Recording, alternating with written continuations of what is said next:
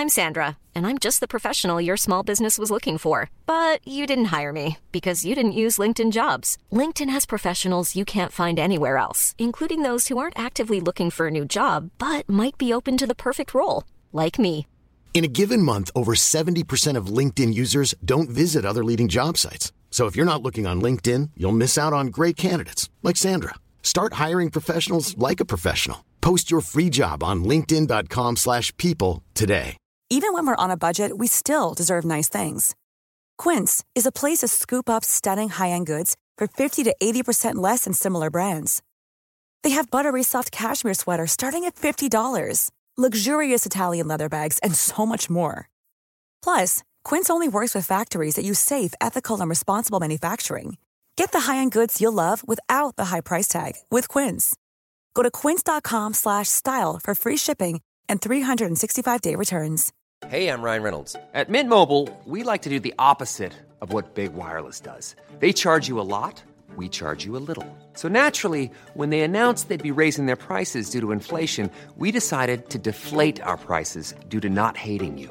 That's right. We're cutting the price of Mint Unlimited from $30 a month to just $15 a month. Give it a try at mintmobile.com/switch. $45 up front for 3 months plus taxes and fees. Promo rate for new customers for limited time. Unlimited more than 40 gigabytes per month. Slows full terms at mintmobile.com.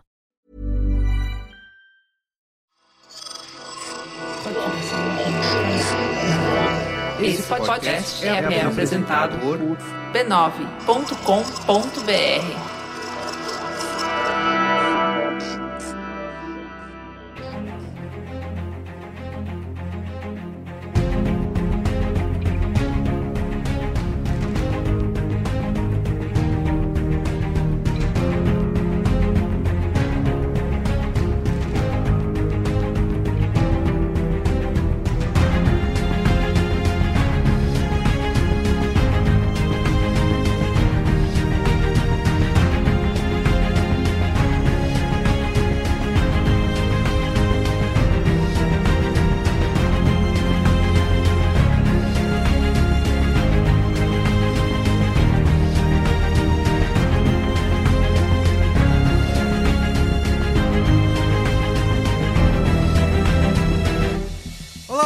Merigo, esse é o Cinemático número 68. Estou aqui hoje com Jéssica Correia. E aí, parças? Pedro Straza. Olá. E Robson Bravo. E aí, molecada? Estamos aqui reunidos, vamos falar de A Lavanderia, né? Laundromat, novo filme do Steven Soderbergh. E em português chama Lavanderia mesmo. Lavanderia, isso. Que estreou na Netflix, certo? Isso. Sim. Nesse fim de semana. E também o Pedro vai falar aqui um pouquinho dos destaques da Mostra de São Paulo, que ele está internado lá, né? Caramba. Assistindo filme um atrás do outro. Olha, ali também no domingo eu vi 4 filmes direto e olha, tem uma hora que começa a cobrar o preço da razão. Você aproveita desse jeito, Pedro? Isso que eu 4 filmes um atrás Se do o filme é ruim, então começa a falhar um pouco o sistema, mas de resto, tudo certo, os filmes são legais, então... Inclusive, a gente queria aqui agradecer a Mostra de São Paulo, a organização, por liberar o Pedro pra vir gravar. Isso, exatamente, obrigado. Que agora o contrato cedeu os direitos, porque agora o contrato dele foi passado pra viver na mostra até o final dela. Tem que virar mostreiro, né? Tem um contrato ali que você assina com o diabo, né? Então... Exatamente. Mas antes, quero aqui divulgar a família B9 de podcasts, que você pode acessar em podcasts.b9.com.br, tá? Lembrando que nessa semana encerrou aí a primeira temporada do nosso querido Ponto de Virada. Que tá tão legal. Muito legal, Muito né? O fofo. Ponto de Virada, o 12º episódio. E temos também o Beleza Pra Quem, que fala sobre toxina butolímica. Olha só, tá... Podcast tóxico do caramba. Mas tá bem legal o assunto. Eu tô gostando bastante dessa temporada do Beleza Pra Quem, porque eu sou a maior ouvinte, né? Dos podcasts. É o... Primeiro ouvinte. São os ossos do ofício. Eu sou uma ouvinte muito assídua, né? Como eu tô editando. E tá sendo uma temporada muito legal, porque é ver a beleza de uma forma além dos processos. Muito bem. Beleza pra quem.b9.com.br. E como eu fiquei aqui de falar, o tema do ponto de virada desse último episódio é como se preparar para o vestibular e o Enem. É isso aí. Fechou em grande estilo. pontodevirada.b9.com.br. Vai lá e ouve e assina no seu aplicativo preferido, tá bom? Muito bem, vamos lá falar de A Lavanderia? Sim.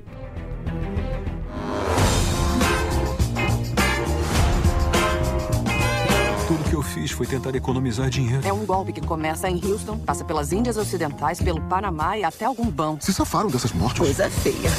I'm on a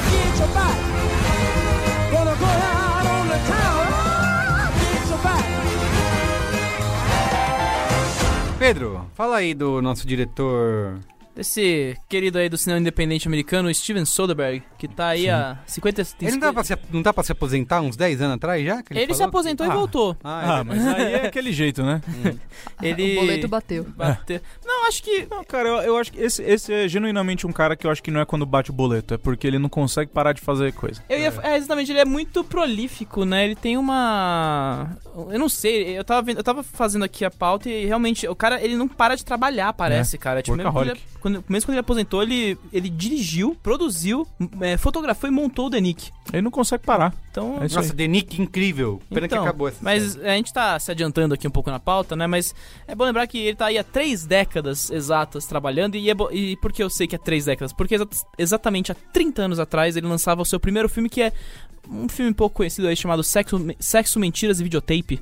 Ganhou a Palma de Ouro, transformou-se o Soderbergh no diretor mais jovem a ganhar a Palma de Ouro, 26 anos de idade. Então imagina o status da coisa, até porque ele foi um dos importantes nomes que lançou o cinema independente americano, que não é pouca merda, dado que Hollywood, desde sempre, é essa coisa, né, grandes estúdios, grandes sistemas, enfim. Quando eu tinha 26 anos, eu tava comendo terra. Nossa, eu nem cheguei a 26 ainda. E foi indicado ao Oscar de ainda dá tempo, original, então. Né? Dá tempo de chegar. Foi indicado ao roteiro original, né, mas a partir daí... É engraçado, ele teve essa explosão logo de primeira, chega com tudo no mercado, ele vira a indústria de cabeça pra baixo, mas depois disso até 96, 97 é tipo uma sequência de filmes que passam batido no mercado, incluindo aí coisas como Kafka, Inventor de Ilusões, o Grey's Anatomy, não a série. Não a série, mas o Grey's Anatomy ele é bem avaliado, né? Apesar de ter sido comercialmente... fracasso, ele é bem avaliado. Passa bem batido, né? Eu nem sabia que ele tinha visto uma cinebiografia do Kafka, por exemplo, né? Então, é curioso. Mas ele vai voltar em 98, ele vai voltar bem com o Irresistível Paixão, que é com o George Clooney, que é um filme de máfia. Não lembro desse, não. É com o George Clooney, né? Pegou o George Clooney naquele primeiro auge dele, né? Foi aí que eles ficaram amigos? Com certeza, né? E depois, né? Voltou com tudo ali mais pra frente, né? Mas, enfim, ele realmente vai voltar com tudo, estourando, chutando a porta de novo, né? Porque o Soderbergh é isso, ele tem que voltar dando tapa na cara, né? Basicamente. Em 2000, quando ele faz no mesmo ano Erin Brockovich, que vai render o Oscar pra Julia Roberts, e o Traffic, né? Que também é um outro filme de... No qual ele ganha o Oscar de diretor. Né? E é muito engraçado, né? Ele ganhou o Oscar de diretor... completamente surpresa, tanto que ele tava bêbado quando ele ganhou, e ele fez o discurso mais rápido possível, e isso virou um padrão de bom discurso na academia. É verdade. Ele deu uma palestra na academia uns 2 anos atrás falando, e ele entrevista falando assim, cara, eu tava completamente bêbado, por quê? Porque naquele ano tava disputando o Ang Lee por O Tigre e o Dragão, olha só. O multiverso do cinemático. Exatamente. E o Gladiador do que ganhou o Oscar de melhor filme, né? Então foi Ridley Scott não levou, né? Ridley Scott não levou nem o Ang Lee, porque o Ang Lee tava bombando já naquela época, né? E, pra piorar, o Steven Soderbergh tava duplamente indicado naquele ano. Ele tava indicado pelo Erin Brockovich e pelo Traffic. Então foi uma parada muito doida. Mas assim, apesar de ter perdido pro Gladiador, o filme... os 2 filmes foram muito bem. Ambos com 5 indicações. E, dá o Oscar pra Julia Roberts, né? Teve toda uma... Ele realmente estourou com tudo. Foi o ano dele. Foi um ano maravilhoso pra ele. O ano do Steven Soderbergh no Brasil. Exato. E nos Estados Unidos também, que é onde fica o Oscar. Exato. A indústria Oscar fica lá. E o Troféu Preço? Será que ele foi abrir o Troféu Preço? Ele não ganhou porque aquele ano deve ter ganhado o Pedro de Lara. E eu acho injustiça porque o Tigre o Dragão merecia ganhar sim.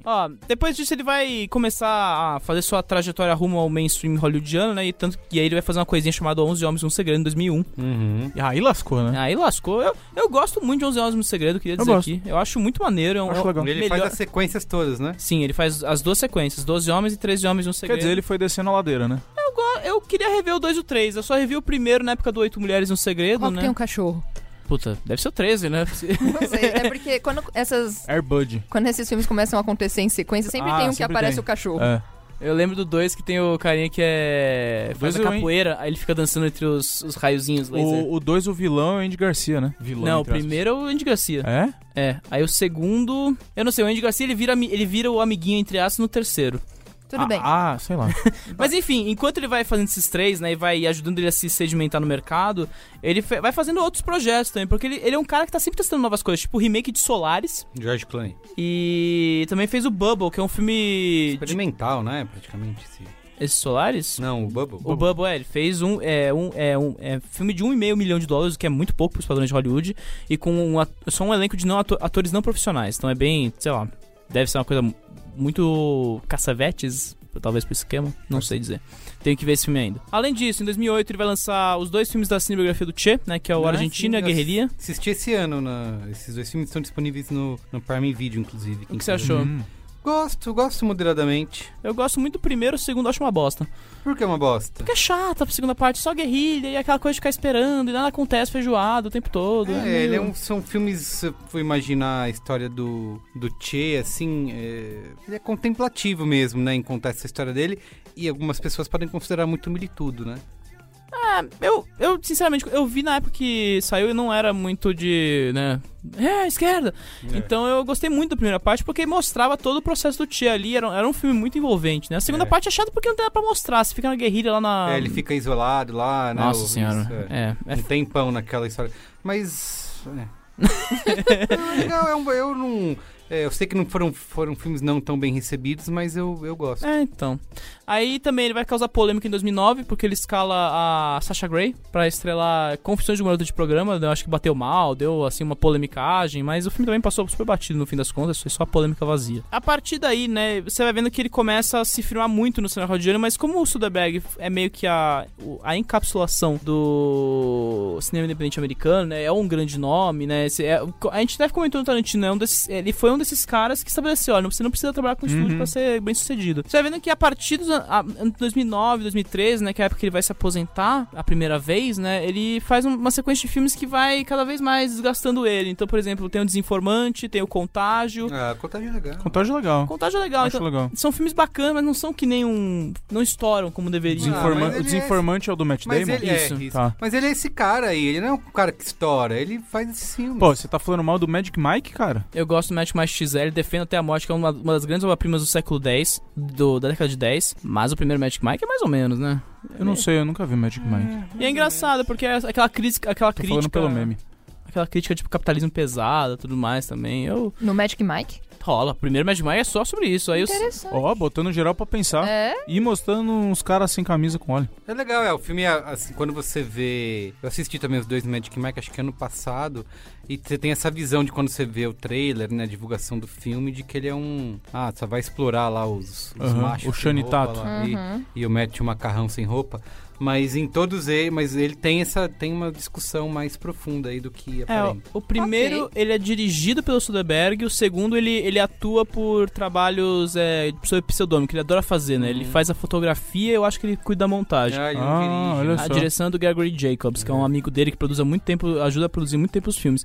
Mas, de verdade, o segundo Magic Mike é fodido, uma das discussões mais da hora de masculinidade pra homem hétero e tudo mais, bacana, assim, eu acho. Uau. Verdade. Bem foda. Ok, deu vontade de assistir. Enfim, depois dessa sequência ele vai fazer o Minha Vida com Liberati pra HBO, né? Que é um filme que é legal, com o... Michael Douglas, eu gosto. Então, eu não vi, eu queria ver esse filme. É divertido. Mas a melhor coisa que ele faz, você vai falar agora, que é o The Nick. Que é o The Nick, que ele vai fazer porque ele anuncia a aposentadoria dos cinemas. Ele fala, não quero muito mais cinemas. Mesmo. Ele fala, foi chega. Nessa época. Foram 2 temporadas com o... Como é o nome dele? O Clive Owen. Clive Owen, incrível, cara, nesse papel. Que ele mostra basicamente o avanço da criação da medicina moderna no começo do século, né, 19. E essa é todinha dele, cara, tudo assim, basicamente. Todinha é muito boa, pena que durou tão pouco, assim, merecia mais. Foi cancelado de súbito, né, essa série. Ela termina de uma maneira que poderia continuar, mas também se acabasse ali, tá tudo ok, sabe? Não fica uma coisa em aberto. Não fica um gancho fudido. Isso, não fica, mas obviamente, como eu gostei bastante, eu gostaria que tivesse mais. Tá. Bom, essa época também é muito esquisita pro Soderbergh. Ele lança aquela versão preto e branco com o trilho do Atticus Ross, do Trent Reznor, do Indiana Jones e os Caçadores da Arca Perdida. Nem tô sabendo. Ele lançou na internet. Ele vai produzir peça na Broadway, vai fazer aquela Mosaic, aquela série que é tudo decidido no aplicativo. É mesmo. No B9 a gente falou disso. Então ele... É o que o Robson falou, ele é um cara que não consegue parar de trabalhar. Mas aí ele vai voltar em 2016, ele anuncia que vai voltar com o Logan Lucky, que é o primeiro filme da produtora dele, a Fingerprint Releasing, que é uma... Tem o Adam Driver. Tem o Adam Driver, um filme muito bom. E tem o 007 lá. Daniel Craig. E tem o Adam Driver também. Não adoro, não, mas é legalzinho. Eu acho bem legal, mas é legal porque esse é o primeiro filme produzido pelo estúdio dele, é um filme que ele fala assim, a produção é dele, mas os estúdios só vão cuidar da distribuição depois. Então esse filme é distribuído pela Universal fora, aí ele vai fazer 2 experimentos com câmera de celular, que é o Unsane, que é aquele filme lá com o Claire Foy, né? Que ela tá sendo perseguida por um carinha. Filma com iPhone. Isso, os dois próximos filmes dele são com iPhone. E o High Flying Bird, que estreou esse ano pela Netflix, que é também com o André Holland, é o nome dele. Que é um filme sobre o basquete americano, NBA, sobre os caras que ficam negociando contrato de jogador. É um filme bem legal, inclusive. Enfim, ele faz agora o Lavanderia, que é um filme que estreou em Veneza. É um filme que... né, teve uma recepção um pouco dividida, mas é o primeiro filme dele com a Meryl Streep. Ele vai voltar a trabalhar com a Meryl Streep no Let Them All Talk, que é uma produção que ele vai fazer pra HBO Max direto. É série? Não, é filme. E que tem a Gemma Chan, Lucas Hedges e a Dan West no elenco, assim. Eu vi que a Meryl Streep queria trabalhar com ele diretamente, por isso que ela escolheu fazer... Ah, sei que bom, porque legal. Se alguém precisava de variação na carreira, era ela, cara, com certeza. Então, bem legal que ela tá... Se alguém precisava de variação na carreira, era a Meryl Streep? Cara, ela tava só fechada nos papéis de... basicões de Oscar essa última década, vai, convenhamos. Amado. Grandes dramas, ou coisas como Mamma Mia, essas coisas que ela... Mamma Mia é pro Oscar? Não, mas é que tá, é coisas que ela não tem muito risco, entendeu? Cara, se tem uma pessoa que já andou por todos os meios da... Vamos falar então a sinopse aí, Jéssica. A Jéssica não tá gostando das críticas a Meryl Streep. Não, eu não concordo com nada disso, mas tudo bem. As férias idílicas de Ellen Martin sofrem um abalo inesperado quando ela se vê às voltas com uma apólice de seguro falsa. Ao investigar o caso, ela se envolve em uma teia de negócios escusos de um escritório de advocacia e dedicado a ajudar os cidadãos mais ricos do mundo a acumularem fortunas ainda maiores. Muito bem. Vale dizer que o filme é baseado, né, no livro Secrecy World, Inside the Panama Papers, Investigate... Nossa, que título de livro gigante aí. Não tem tradução no Brasil ainda. Alô, editoras? Secrecy World, Inside the Panama Papers, Investigation of Illicit Money Networks and the Global Elite. Quer dizer, isso é um estudo acadêmico, do Jake Bernstein, tá? Baseado nesse livro. Bom, a repercussão é o seguinte aqui, ó. Letterboxd 2.7, né? Fraco. Lá pra baixo. Rotten Tomatoes, 43% da crítica aprova o filme, 45% do público aprova.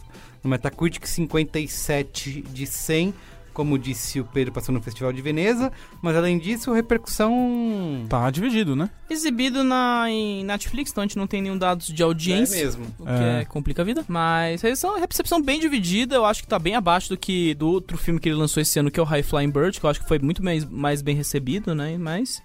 eu não sei, cara. Dando pontapé inicial, eu admito, eu fiquei várias partes do filme revirando os olhos, mas eu admito que no final eu não acho que é um filme ruim. Eu só acho que é um filme que tem um problema muito baixo chamado cinema PowerPoint. Eu acho que ele tem um problema de ritmo muito grande. E pra um filme de 90 minutos, né? Exato, exato. Ele só tem 1h30. E aí o começo é muito interessante, o final é maravilhoso, bem legal. O final é uma loucura atrás de loucura. Eles falam, eita, vai ligando um monte de coisa, mas o meio, cara, que em tese não deveria demorar tanto pra passar, ele tem um probleminha de ritmo ali pra andar a história. Ela é meio um lenga-lenga, assim, né? Mas assim, o Robson tá certo, eu acho que é um filme que tem problemas de ritmo grave, mas eu acho que existe uma meta nesse negócio de, vou atravacar o filme com várias interrupções, vários derivados ali. Eu acho que não é a melhor maneira de adaptar esse texto, porque realmente você fala de lavagem de dinheiro, você tá falando de terceirizar obras. Eu acho que ele vai pegar carona muito com Grande Aposta, por exemplo, esse cinema super piradinho. Snatch. Isso. Não, mas é que o Grande Aposta é o negócio porque a adaptação tema, é o mesmo tema. Até a lance do meio Lobo de Wall Street também você pode colocar. É que eu digo pela montagem e um esquema meio... engraçadinho. Engraçadinho, irreverente, né? Mas eu acho que ele atravanca a montagem porque ele quer... eu acho que ele quer colocar o espectador naquela... ressaltar essa sensação de impotência que qualquer uma daquelas pessoas tem ao enfrentar um sistema desses. Sim. Que eu acho que é um tema que bate muito com High Flying Bird, assim, o sistema é tão pesado, tão impossível de vencer, que você tem que jogar nas laterais ali o tempo todo, né? E você tem que se ferrar muito pra ter alguma chance de contra-atacar no futuro, e mesmo assim você não vai vencer o sistema. Nesse caso eu acho que é pesado porque, cara, paraíso fiscal, empresas falsas, né? Toda aquela coisa dos caras caem assinando 1000 papéis, né? Então, é um filme difícil, cara. Tem coisas que eu acho interessantes, que vocês falam, eu concordo em partes, mas realmente é um filme chatinho de ver, cara. E olha que eu gostei desse humor meio espertinho, dessas jogadinhas assim que ele faz, sabe? Eu só acho que ele demora pra engatar essas coisas. O próprio Soderbergh falou que duas coisas que eles decidiram logo no início é que seria tipo uma antologia, né? Dividida assim em diferentes histórias pra contar tudo, e que queriam usar o humor como veículo mesmo de contar essa história, porque é um lance complexo, teoricamente chato de explicar, e queria usar o entretenimento mesmo, essa irreverência, como uma forma de contar essa história para fazer as pessoas se conectarem com aquilo e entenderem como esse sistema financeiro prejudica as pessoas com esse humor, né? Com essa diversão aí. Ou seja, seguiram bem o caminho da Grande Aposta, né? Isso, que é bem isso, exatamente. Né? Só que, cara, pra mim, eu adoro a Grande Aposta, tá? Eu também adoro. Acho foda. Acho incrível. Porque eu acho que é um texto impossível de adaptar. Isso. O cara, literalmente, no livro, o cara cria um apóstrofo ali no meio do texto e fala assim, você não entendeu nada do que eu tô falando aqui até agora? Relaxa, porque eu também não tô tendo dificuldade pra entender o que tá acontecendo aqui, entendeu? E o cara consegue no filme fazer isso de forma brilhante, né? E nesse A Lavanderia, eu acho que, pra mim, eu consigo ver essas boas intenções. Mas, primeiro, ele desperdiça um tema incrível, que é essa história do Panama Papers, né? Sim. Que poderia virar... Deve ser uma série séria, né? Séria. Sem o humor, talvez. Eu acho que é um tema muito importante. E desperdiça um elenco, né? Sim, pra caramba. A própria Meryl Streep, eu acho que a personagem dela é escanteada no meio do filme, a favor de contar outras histórias ali. Que pra mim só tira um foco e deixa o filme desconjuntado, né? Ele não tem no fim uma coesão ali. Uma das coisas que eu vi gente criticando, né, porque o personagem do Antônio Bandeiras e do Gary Oldman, que fazem lá o Mossack Fonseca, né? Sim. Que é o escritório de advocacia, que eles vão contando as coisas direto pra audiência, né? Olhando pra câmera. Inclusive, muda a câmera, eles dão um toquinho assim. Olha, muda a câmera. Que é um jeito, né, desses dois personagens que são reais, né? Baseados em pessoas reais. Ao mesmo tempo que eles vão contando essa história de como funciona toda essa fraude, eles meio que tentam se redimir, né? Falar, tipo, contar a versão deles. Isso, contar a versão deles.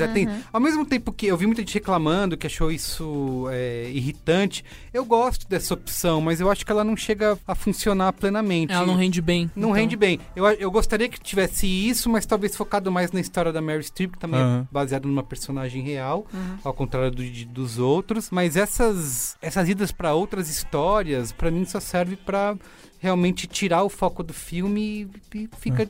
Aquilo que ele queria ser irreverente, na verdade, acaba se tornando irrelevante, né? Eu acho meio isso, assim. Apesar que eu gostei bastante daquela introdução deles no começo, ali falando com a câmera, eles vão passando por diversos cenários e tal. Isso eu achei legal. O problema pra mim é a costura. É uma montagem legal no começo, assim, realmente. Você fala, putz, eu acho que eu vou me interessar, é um assunto difícil, um assunto que é chato, ainda mais eu que sou de humanas. É um assunto que, vamos combinar, não é o que eu vou procurar ver. Mas eu falei, bom, eu vi o trailer, aquela coisa toda engraçadinha, Antônio Bandeiras, Gary Oldman, né, sendo exagerado, né, vamos começar pra variar. Mas eu falei assim, cara, pode ser que funcione, porque eu acho que o trailer acabou sendo muito mais interessante pra mim do que o filme, porque, putz, essa ideia é legal, mas feita como um filme, talvez não seja tanto. Eu gosto muito do começo. O final, eu fiquei, putz, que maneiro, valeu a pena passar por isso, só que o meio... Verdade. E ele só tem 1h30.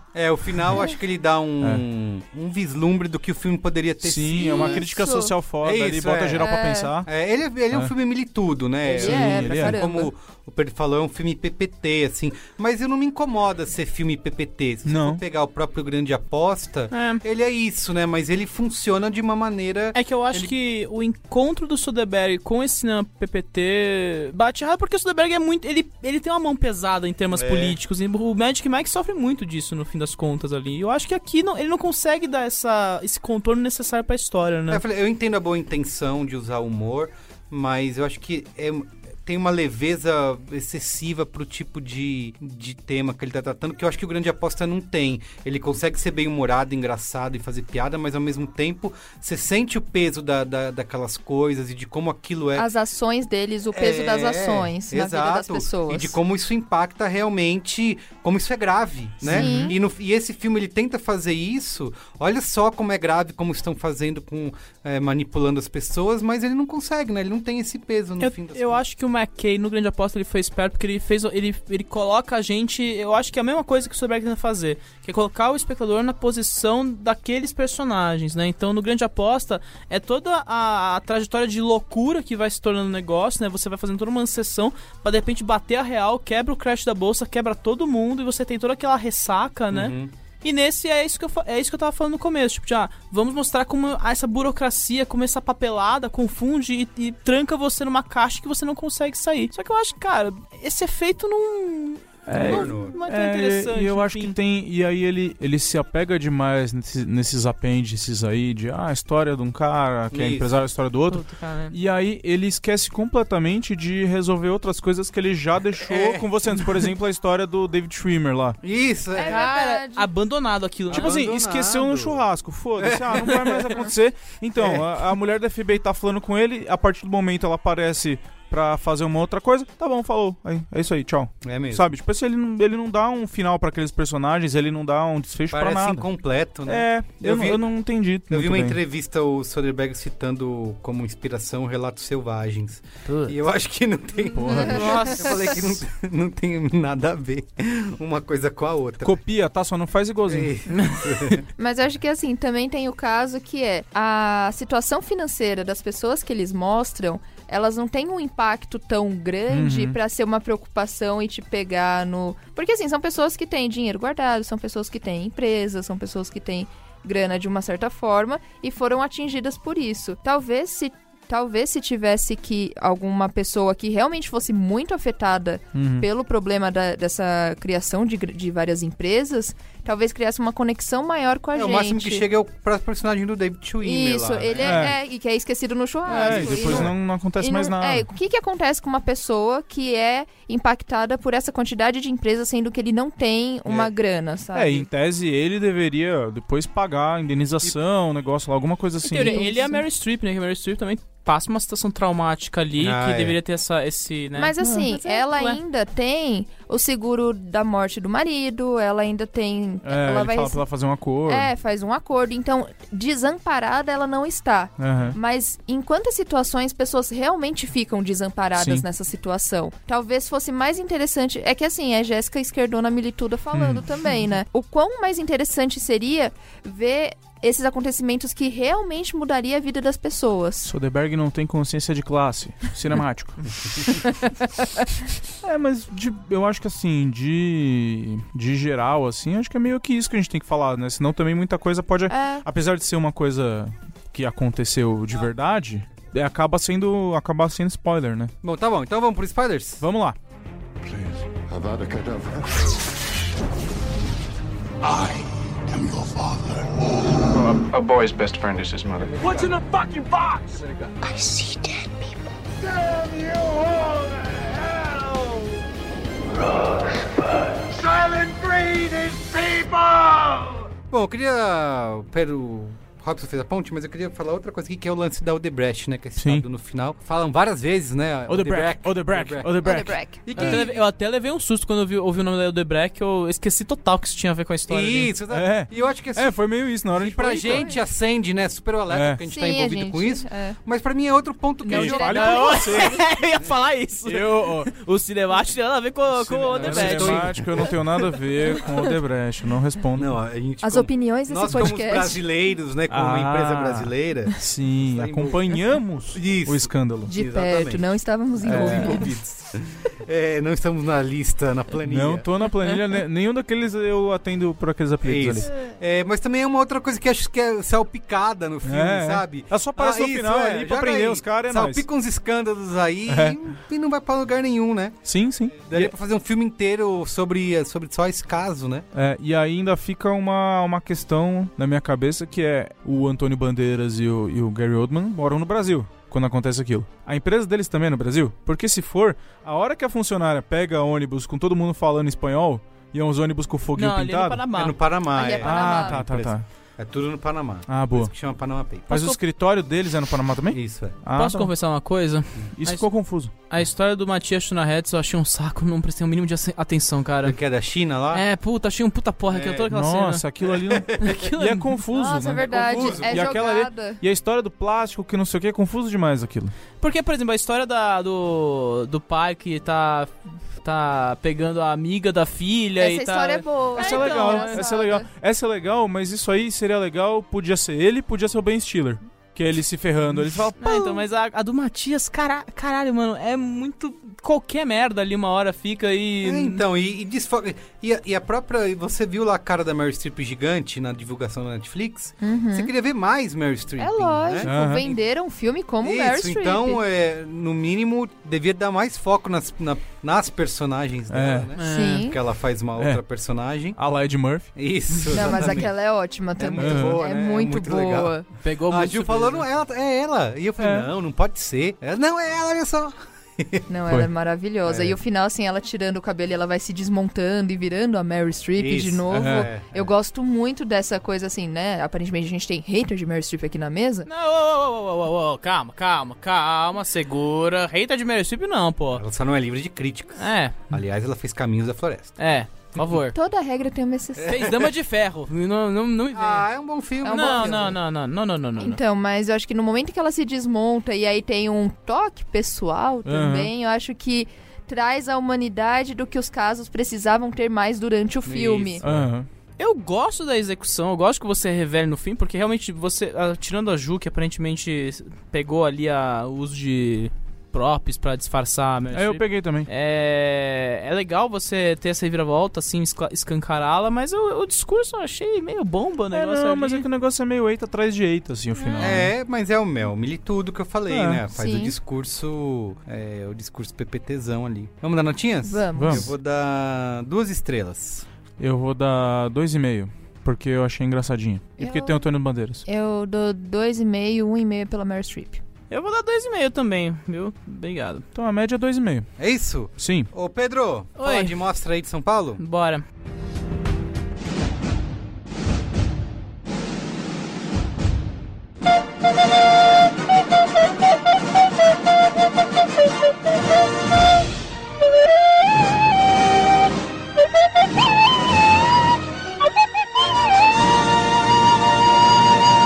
Fala, quero saber o que está acontecendo, quais são os destaques, as repercussões, o que está acontecendo no Brasil e no mundo. No Brasil e no mundo ou só em São Paulo, no caso? Mostra começou agora no dia 17 de outubro, né? Vai até dia 30. A gente teve um começo bem... Até um pouco baldeografia, porque muitas coisas que as pessoas estavam querendo ver, né? Como Retrato de uma Garota em Chamas. No meu caso, Uncut Gems do Safdie. Que mais, assim? Teve filme do Belloc, o filme do Coreda, coisas que são muito tradicionais da mostra, né? Diretores que são muito amiguinhos da mostra, né, como as pessoas falam, não vieram pro festival esse ano, né, e eu acho que também porque o corte da Petrobras não permitiu que muita coisa fosse feita, né. Assim, começou com esse baldeografia, mas, cara, o festival sempre é essa loucura, né, as pessoas vão vendo a programação, vai começando a encaixar coisa, então vai começando a pirar, e eu acho assim, agora que a gente tá chegando mais ou menos à metade do festival, como a gente tá no dia 5 ou 6 agora, nessa gravação, tem sido já tem uns destaques, tem umas coisas que estão bombando, algumas coisas que a gente já esperava que bombasse, por exemplo, o Parasita do Bong Joon-ho. Por quê, né? Não, ganhou a Palma de Ouro, o filme é incrível. E eu tenho amigos que viram o filme baixado, né? Que o filme vazou há um tempinho já. O Cinemático não apoia baixar filme. Exato. Mas quiseram ver o filme na telona porque o efeito, assim, é muito catártico, o filme do Parasita, né? Eu vi na cabine da mostra e eu saí até de olhos bugalhados da sessão, porque eu falei, meu Deus do céu, que filmaço, 2, a gente vai perder esse Oscar de melhor filme internacional porque é impossível vencer o Bong esse ano, né?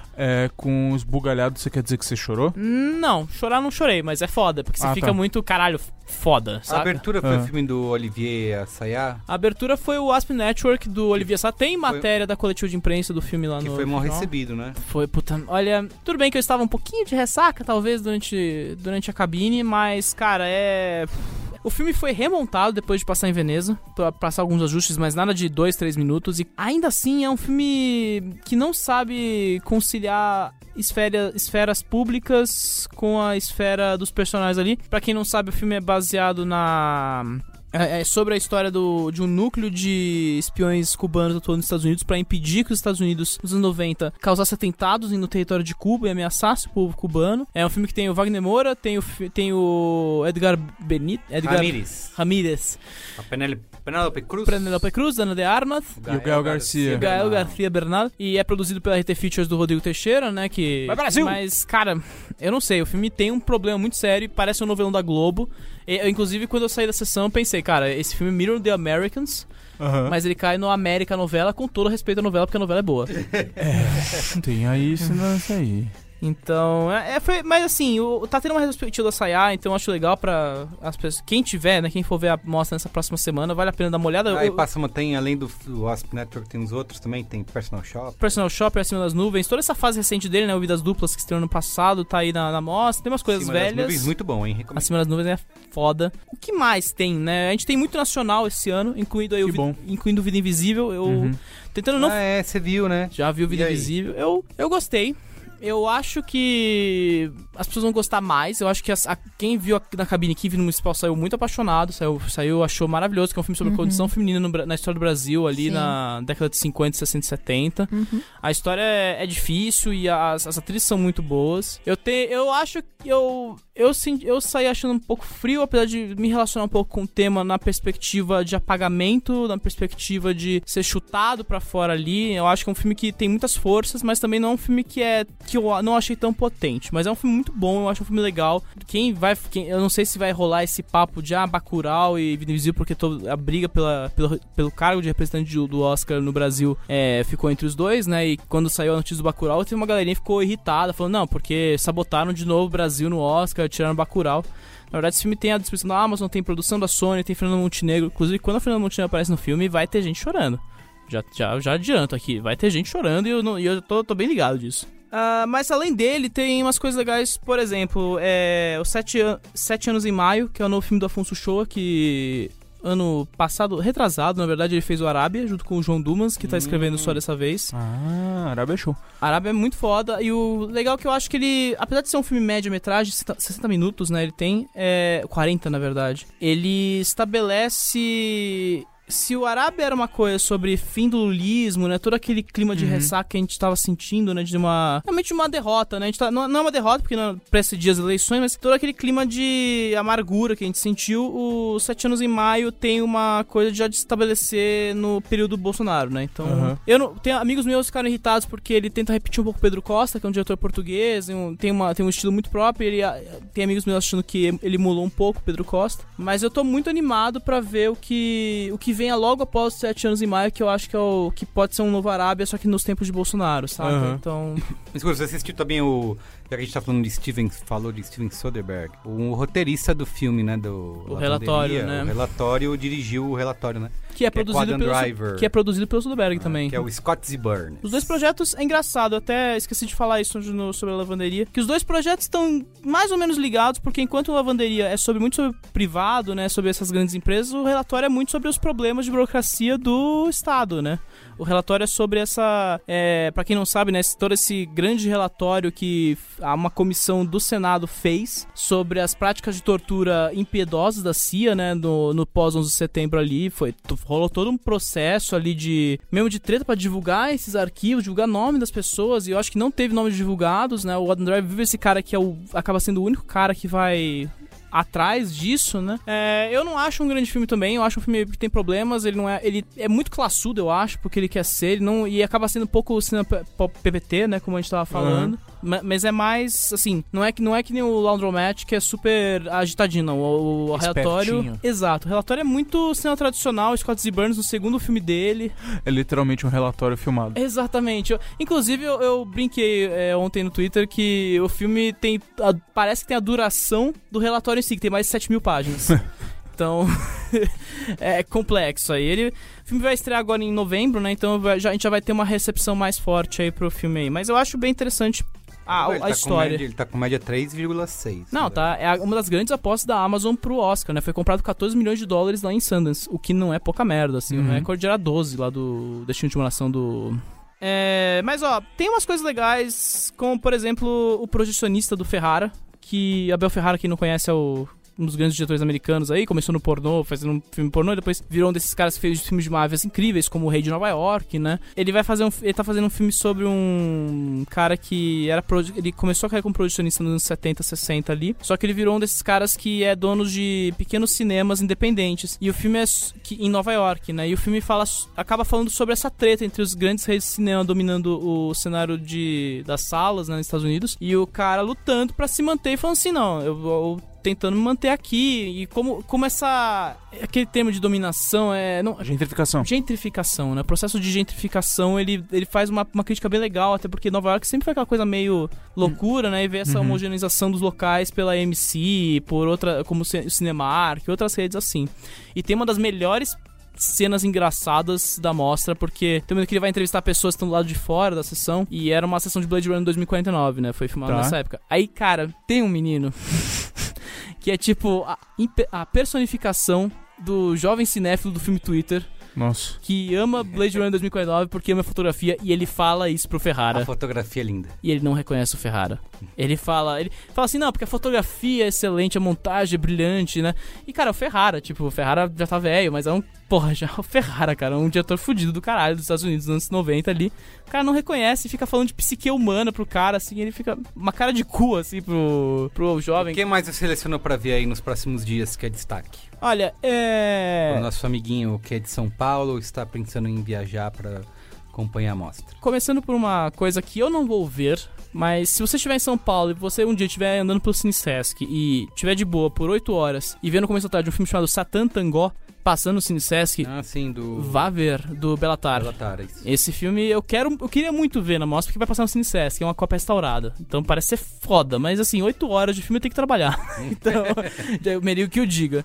Mas, que mais? A gente vai ter amanhã no Cine Sesc o Amazing Grace, que parece ser uma sessão catártica também da mostra, que é um filme que tá há 30 anos pra ser lançado, porque ele foi engavetado pela Warner nos anos 70, era a gravação de um disco da Aretha Franklin, o Amazing Grace do título. Ai, sim, eu tô louca pra ver. Então, e o filme foi engavetado porque teve problema de sincronização do áudio. Sim, é filmado pelo Pollack, saca? Então, quem já viu o filme, né? Porque o filme tá nas redes também, a gente não apoia a pirataria, mas o filme está nas redes já há algum tempinho, e quem viu fala assim, esse filme tem que ser visto no cinema. Então, cara, se você tiver como ver esse filme nos próximos dias, no Cine Sesc amanhã às 10 horas, pelo menos, né, não sei que hora é esse programa, mas enfim, se você estiver também passando pela mostra e ver uma sessão de Amazing Grace com o ingresso sobrando, por favor, pule, porque é 1h40 que deve ser muito incrível. Tem o Elias Suleiman, que é um diretor super foda, famoso também, ele é o It Must Be Heaven, que ele vai ser homenageado na mostra, acho que vai ser na quinta ou sexta-feira agora do festival, que ele vai ser homenageado, ele tá em São Paulo pra ser homenageado, então vai ser uma outra sessão muito forte. Outras coisas que valem, tem o 9 Dias, se você, assim como eu, tem um interesse de ver um filme de 4 horas e meia, de planos fixos e gente se pintando na tela, eu acho que é um filme que é uma das sessões imperdíveis da mostra. Também tem 2 sessões que infelizmente a gente não vai ver muita gente vendo, que é o Lighthouse, do Robert Eggers, que ele... Ah, sim, do Robert Pattinson. Isso, vai ter uma sessão só no Ibirapuera, porque vai ter uma masterclass com ele e o Dafoe. Tá certo. Então, quem conseguir ingresso, acho que vale a pena. Mas o filme não vai ser muito discutido na mostra, porque ele só tem uma sessão na mostra lá em Ibirapuera, ainda por cima. Ah, mas tá pra estrear também. Outras coisinhas rápidas, assim, tem o Joana d'Arc, que é a continuação do Jeannette, do Bruno Dumont, que é um diretor francês também que tem cultos e tem haters, na mesma medida. Acho que vale dar uma olhada. Tem o novo filme do Justin Kurzel, que é o cara que fez o filme do Assassin's Creed há uns 2-3 anos atrás. Gente. Que fez o Macbeth também, né? Tem uma galera que ama. Sim. Esse filme tem o Russell Crowe, Nicholas Hoult no elenco, e o Charlie Hunnam também. Nossa. The True Story of the Kelly Gang vai estrear nos próximos dias, porque a mostra também vai entrando os filmes aos poucos, né? Vai entrando e saindo pra dar uma organizada, pra não ficar tudo meio porra louca o negócio, né? Que mais? E vai fechar a mostra Dois Papas, do Meirelles.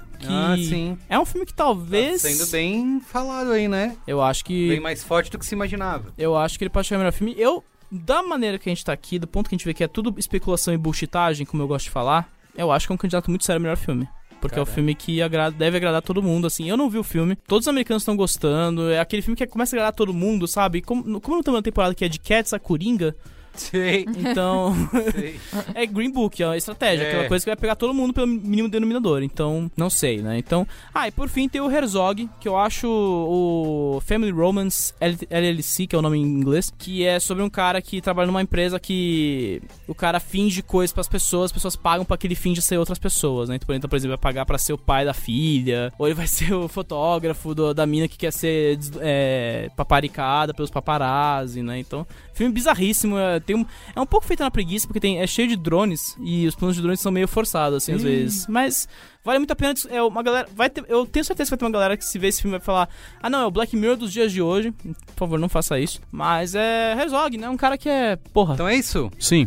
Vamos para o nosso momento pós-créditos? Vamos. You can't handle the truth!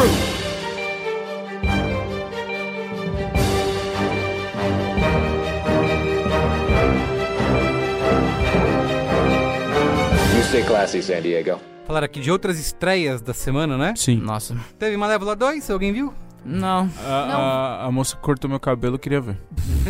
Eu não vi também, não vi nenhum vimos, ainda. Mas bateu recordes, né? É mesmo, estreou em primeiro. Estreou em primeiro, mas disseram que não fez o resultado que queria ser, assim, aparentemente. Teria dito que seria a primeira fracasso da Disney, né, esse ano. E Dumbo foi mais, sei lá, né? Passou batido o Dumbo, eu acho. Benjamin e a Nina adoram o primeiro, como diria a Nina, a Manévola. Esse filme da Manévola. Eu não vi ainda. Esse filme da Malévola, me corrijam se eu estiver errado, mas foi uma tentativa de fazer aqueles lances contos de fada de guerra, tipo, sabe, tipo aqueles Branca de Neve, uns contos de fada meio épico, assim, é isso? Que era Branca de Neve e o Caçador? Isso, umas coisas meio assim? Foi ou nada a ver? Comecinho da época, foi logo depois do Alice no País das Maravilhas, começou toda essa modinha de refazer os clássicos, e pra mim é muito a sua palavra que você vai me zoar pra caralho, o pastiche. Ah lá, o pastiche voltando, galera. Não, mas tudo bem, faltam mais 2 programas. São os dois prólogos da Bela Adormecida. Não, sim, eu digo esse segundo, no caso, porque pelo trailer que eu vi em alguma sessão, era essa coisa meio... Ia ter umas tretas, né? Então, é essa coisa meio conto de fada, só que tá todo mundo com armadura... Aí uns tiros, uns exércitos... Umas coisas que voam. Eu tenho a impressão que a Angelina Jolie queria voltar pra carreira, queria voltar bem com um título garantido e falou assim, Manévola fez há uns 5 anos atrás, foi bem. Então esse segundo deve fazer uma grana também. Tá, então, entendi. Vamos pensar alguma coisa aí. Sei lá. Foi muito esquisito. É um dos diretores do Piratas do Caribe 5. Nossa. Então, é foda. O que mais teve? Tivemos A Luz no Fim do Mundo, que é o famoso filme do Casey Affleck sobre uma sociedade que as mulheres desapareceram. Mesmo, eu vi o trailer. Ele queria, né? Ele queria. Mas eu não tive coragem de ver porque, sei lá, eu gosto... Casey Affleck. Eu evito. Eu adoro o Casey Affleck em Banjo de Beirabá, mas, cara, ver um filme dirigido por ele, eu acho que é eu acho que ele deve estar tentando, pelo trailer, parece que ele tá tentando fazer uma... Redenção? Isso, me falaram. Não, obrigada. Isso, né? Mas tá sendo, não tá... Mas o filme começa com aquela frase assim, foi mal, tava doidão. O que mais tivemos aí? A gente tem 2 séries que a gente vai falar futuramente no Cinemático. Isso, uma delas semana que vem aqui, hein? É o Modern Love. Estreou no Prime Video. Amazon Prime. Jéssica e Robson estão apaixonados aqui. Estrelado. Cara, eu não vou queimar a pauta da semana que vem, mas inclusive quem quiser puder assistir pra já acompanhar o episódio da semana que vem, já fica o convite. Uhum. E, cara, muito legal. E a outra é Watchmen, que acho que ninguém aqui viu porque ninguém teve tempo, aparentemente. Tá todo mundo exausto. Sai muito tarde. 11 horas da noite. Puta. Eu não tenho HBO, eu tenho esse problema. Mas eu tô muito afim de ver, cara. Parece ser muito legal essa nova encarnação do Lindelof, apesar de ser Lindelof. O Leftovers é incrível. A primeira temporada, a segunda temporada eu não gosto. Eu não via o Leftovers, mas o Lost deixa um pezinho atrás ali sempre. Não fala mais. A sexta é muito ruim, gente, desculpa. Mas a série tá bonita, vale a pena. E saiu, eu, Jéssica, estou editando o podcast brasileiro oficial da HBO, o Watchmen. Olha só. Então vai lá prestigiar o trampo da amiguinha aqui, que tá trabalhando pra pagar a ração do gato. Exato. Muito bem, notícias então? Notícias da semana. A gente teve 2 notícias aqui que a gente trouxe. Sim. Primeiro é que o The Batman tá escalando elenco, tá escalando tudo agora, né? Agora vai mesmo. O The Batman. O The Batman. O The Batman, The Movie. The Movie, The Series, The Live Show. The Movie, The Game, The Movie. Into the Game. A gente já sabia, né, pelo chilique dos 3 meses atrás que o Bobby Betts era o... Sim. Era o próximo Batman. Mas agora a gente ficou sabendo que a Zoe Kravitz vai ser a Mulher Gato. Tá. Sim, e a Anne Hathaway mandou um recado pra ela falando que é um papel maravilhoso de se fazer e vai ser legal. Olha lá, você vê a sororidade? E Anne Hathaway que tá no Mother Love aí, semana que vem no seu cinemático. E a gente teve o Paul Dano, escalado de charada, confirmando que esse filme é o anti-marombagem do Batman. Eu amo. Gente, eu sou apaixonada pelo Paul Dano, eu tô feliz demais. Cara, eu gosto muito do Paul Dano. Eu tô muito, assim, é realmente... Batman anti-maromba. Anti-maromba pra caralho. Nossa, o Robert Pattinson e o Paul Dano. E o Jonah Hill, né? Não, o Jonah Hill, ele saiu das... Saiu. Só que aí, quem entrou no lugar dele? Qual o nome dele? Seth Rogen? Seth Rogen entrou também pra... Entrou, mas entrou agora? Não. Recentemente. Não, mas vocês estão falando que não tá ali no... Que de qualquer forma vai fazer o charada. O Paul Dano é um charada. De qualquer forma, mesmo o Jonah Hill não tendo pego, ele também não é a pessoa mais maromba, né? É o Batman da biblioteca. Não, eu acho que assim, o The Batman não vai ter briga, vai ter só os caras fumando cigarro na beira do hotel ali. Tudo em preto e branco. Então. De boina. Vai ser muito... porque é bizarro, cara. O Jonah Hill pra pinguim ou charada. Tipo, umas coisas meio... Cara, mas você duvida que quando esse filme sair, o Robert Pattinson vai estar Bolander? Não, vai tá Bolander, mas... Eu não duvido não, bicho. Mas é que o Robert Pattinson não tem Você viu o James McAvoy no último filme lá, do Shyamalan? O maluco tá gigante. Gente, confirmando, o Deadline falou que realmente a Warner tá mirando no Seth Rogen pra fazer... Ele pegou a Squirtle, falou, já que a Squirtle não vai, vou botar o Blastoise. Exatamente isso. Eu falei, mas pegou o mesmo? Salada, hein? Exato. Tudo bem. O Josh Gad também largou a mão de fazer o pinguim, também rolou. Tá rolando, tipo, imagina, os caras bandeiros, cara, vai entrar o pinguim, aí você só escuta atrás. Fizeram um vídeo que substituiu a risada do Coringa do Joaquin Phoenix com a risada do Seth Rogen. Eu vi. Foi muito bom. Não, mas vai ser totalmente um filme hoje não faro, porque estão passando os personagens pra frente num nível.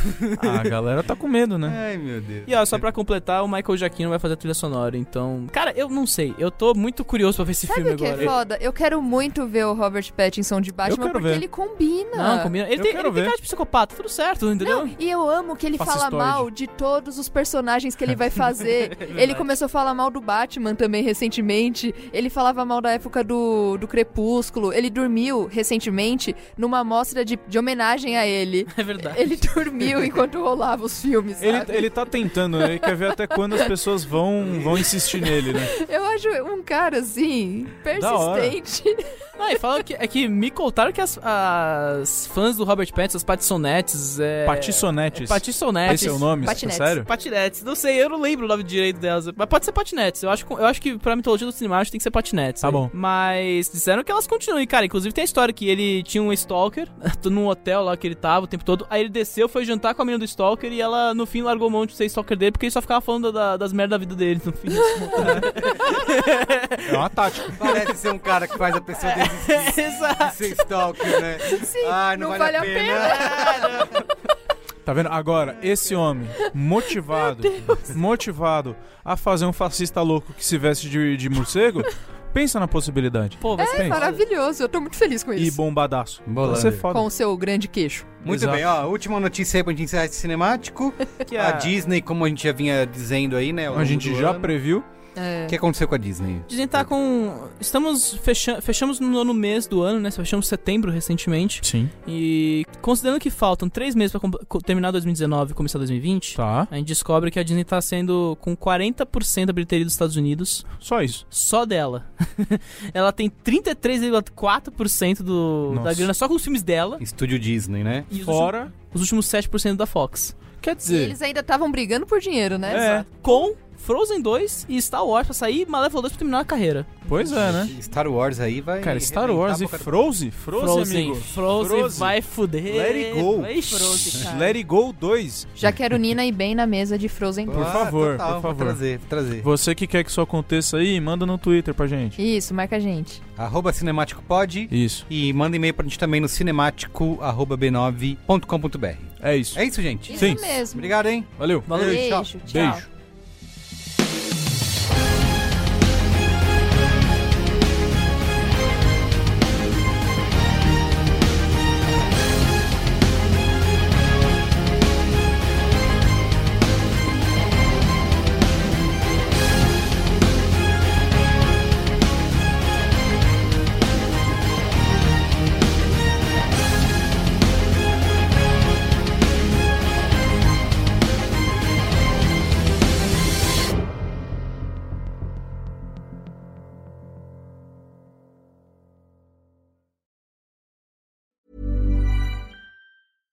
Selling a little or a lot? Shopify helps you do your thing however you cha-ching. Shopify is the global commerce platform that helps you sell at every stage of your business. From the launch your online shop stage to the first real-life store stage, all the way to the did we just hit a million orders stage. Shopify is there to help you grow. Shopify helps you turn browsers into buyers with the internet's best converting checkout. 36% better on average compared to other leading commerce platforms. Because businesses that grow, grow with Shopify. Get a $1 per month trial period at shopify.com/work. Shopify.com/work. Hey, it's Paige DeSorbo from Giggly Squad. High quality fashion without the price tag. Say hello to Quince. I'm snagging high-end essentials like cozy cashmere sweaters, sleek leather jackets, fine jewelry, and so much more. With Quince being 50 to 80% less than similar brands. And they partner with factories that prioritize safe, ethical, and responsible manufacturing. I love that. Luxury quality within reach. Go to quince.com/style to get free shipping and 365-day returns on your next order. Quince.com/style.